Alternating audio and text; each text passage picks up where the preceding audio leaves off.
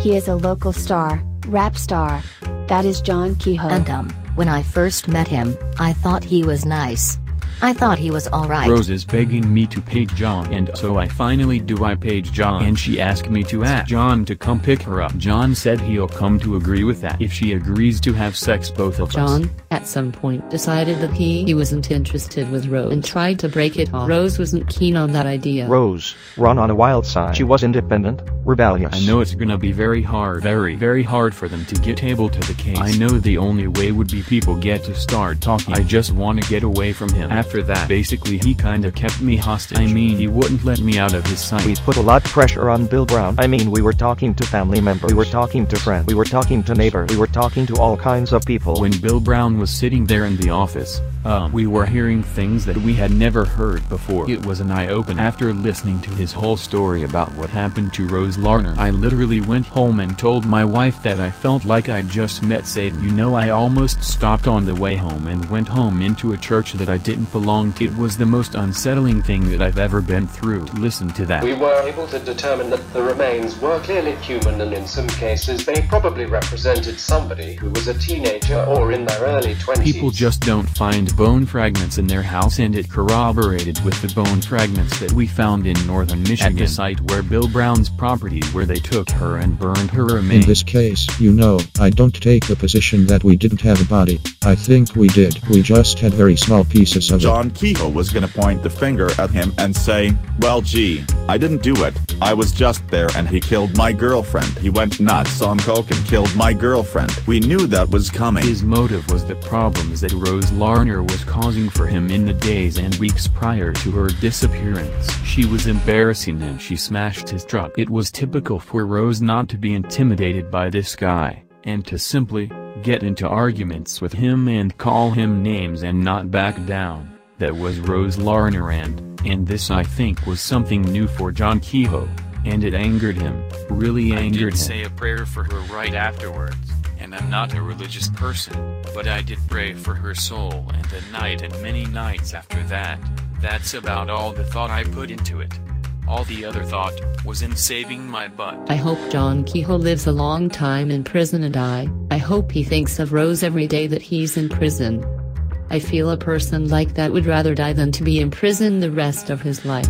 So I feel that that's a just punishment. If he were to die, I hope it's brutal. The way I feel about it is that by convicting John Ortiz Kehoe, I saved other people's lives, other young girls' lives. Because I feel that it was his nature, and that he enjoyed killing Rose Larner, and that he would do it again. We, the jury, find the defendant, John Ortiz Kehoe, guilty of first-degree premeditated murder.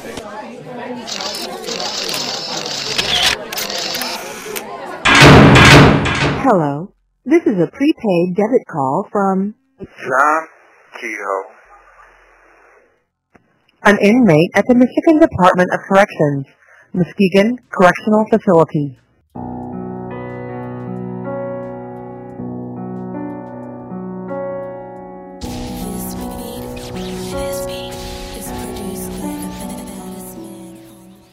from a 7 by 10 foot cell of a Michigan prison, I am John Ortiz Kehoe, and welcome to Creating a Cannibal. Creating a Cannibal is a podcast dedicated to exposing the truth behind the wrongful conviction that left me labeled as a monster and sent me to die in prison. Now, for the first time, you are about to hear the true story of what happened inside and outside of the courtroom.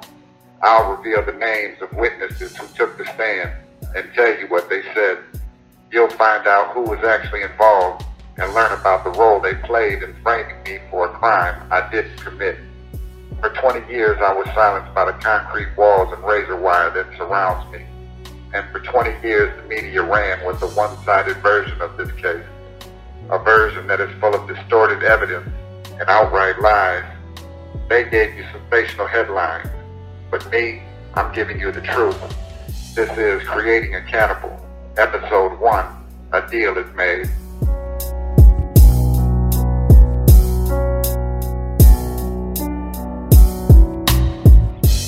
The open murder charge against John Ortiz Kehoe stemmed from the death of Rose Marie Larner, who was reported missing in December of 1993.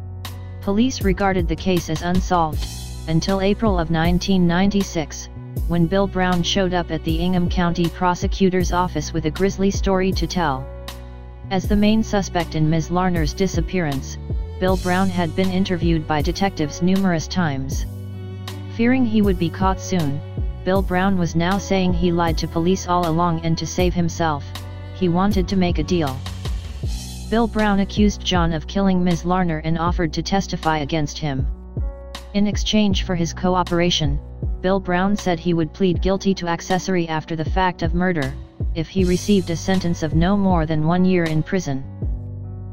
1996 was an election year, and Ingham County Prosecutor Donald Martin was fighting a losing battle for re-election. Realizing the potential political value of prosecuting the unsolved murder of a young woman, Ingham County Prosecutor Donald Martin agreed to give Bill Brown the deal he wanted. Bill Brown told Ingham County Prosecutor Donald Martin, the crime occurred in Calhoun County. Therefore, Ingham County Prosecutor Donald Martin did not have jurisdiction to prosecute the case. Instead of turning the case over to the Calhoun County Prosecutor's Office, Donald Martin motioned the court to be assigned as a special prosecuting attorney in Calhoun County. Donald Martin intended on exploiting the case for his own personal political advantage. A warrant was issued for John's arrest, and Ingham County Prosecutor Donald Martin immediately scheduled a news conference. Donald Martin told reporters, "The facts of this case are truly chilling," and he vowed to send John Ortiz Kehoe to prison for the rest of his life. The local media worked hand in glove with Prosecutor Donald Martin, by portraying John as a violent drug dealer, who was selling massive amounts of marijuana throughout the state. Now, the media proposed, he had murdered a young woman and fled the country. While Prosecutor Donald Martin was grandstanding for reporters, local, state and federal law enforcement agencies conducted an international manhunt to track down and capture John Ortiz Kehoe. After 5 months on the run, John was arrested in Mexico, and flown back to Lansing, Michigan. Prosecutor Donald Martin and local media were positioned at the airport, waiting to cover John's arrival. John's return to Lansing, Michigan, was deliberately orchestrated by Donald Martin, allowing the prosecutor to take full advantage of an image of John being hauled out of the airplane, shackled in chains. John was then transported by a police motorcade to the Calhoun County Jail, located 60 miles south of Lansing, Michigan. On September 18 of 1996, a preliminary examination hearing was held, and Ingham County Prosecutor Donald Martin revealed his case to a courtroom full of local news reporters. The state's sole eyewitness, Bill Brown, told a gruesome tale of sex, drugs, and murder. Bill Brown claimed that John strangled Ms. Larner, slit her throat, and cut her into pieces, before burning her body to hide the evidence.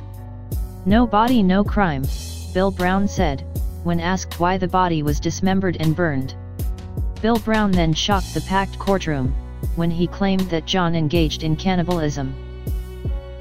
John's lawyer, Jerome Sabota, called Bill Brown a liar and confronted him with his earlier statements to police, when Bill Brown pointed the finger at other men. Bill Brown admitted that he blamed other people in order to keep the police from focusing their investigation on him. Bill Brown also admitted that his confidence grew over years of police interviews, and he became very good at lying to them. Ultimately, the case against John Ortiz Kehoe was allowed to proceed, and a trial date was scheduled for March of 1997. As a result of Bill Brown's sensational accusations, local media was stirred into a frenzy. Before a single juror was picked from the small Midwestern community, John was being called a psychotic cannibal on TV and in every local newspaper. Yet, no independent investigations were conducted by the media. Instead, news outlets published every word of Bill Brown's story, as though it was already proven to be true.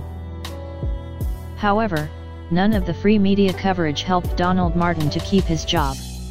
In November of 1996, Donald Martin lost the election for Ingham County prosecutor. When the Calhoun County Prosecutor's Office asked Donald Martin to continue his work as special prosecuting attorney for Calhoun County, Donald Martin declined their request, and stated that he no longer wanted anything to do with the case he built against John Ortiz Kehoe. The Calhoun County Prosecutor's Office was now stuck with Ingham County's case and Bill Brown's story. To change course would be to admit that Ingham County Prosecutor Donald Martin had knowingly built a fraudulent case against John Ortiz Kehoe. Calhoun County Assistant Prosecutor John Kelsey, who was originally assigned to assist Donald Martin, had already told reporters the case was an Ingham County case, and Ingham County was best suited to prosecute it. Now, it was Assistant Prosecutor John Kelsey's job to finish what Donald Martin had started.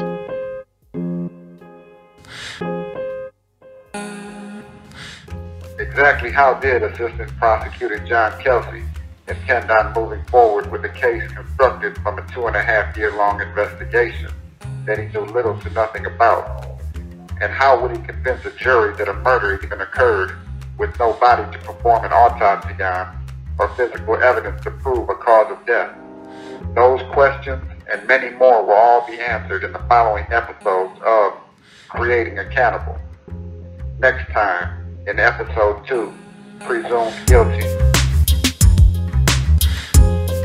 The Battle Creek Enquirer ran a 2-page story slamming John Ortiz Kehoe. The one-sided story was the newspaper's attempt at poisoning the minds of potential jurors as a result of several jurors stating that their opinion of John Ortiz Kehoe had been guided by the media's coverage of the case. The 14 jurors selected to hear the case, only one Hispanic juror made the cut. The picture was not an accurate representation of John's appearance. His criminal record was spotless. It was their civic duty to ensure that someone be held accountable for Ms. Larner's death. Thank you for listening to Creating a Cannibal, an Emeron production. Make sure you follow me on social media and check out my blog for a more in-depth look at how I was framed. Creating a Cannibal is a podcast produced under Emeron Productions. Gerardo G. Gonzalez Jr., Robert D. Tabb and Lucas Sampson are editorial advisors, Emerald Santos our executive producer and the one who mixed our show.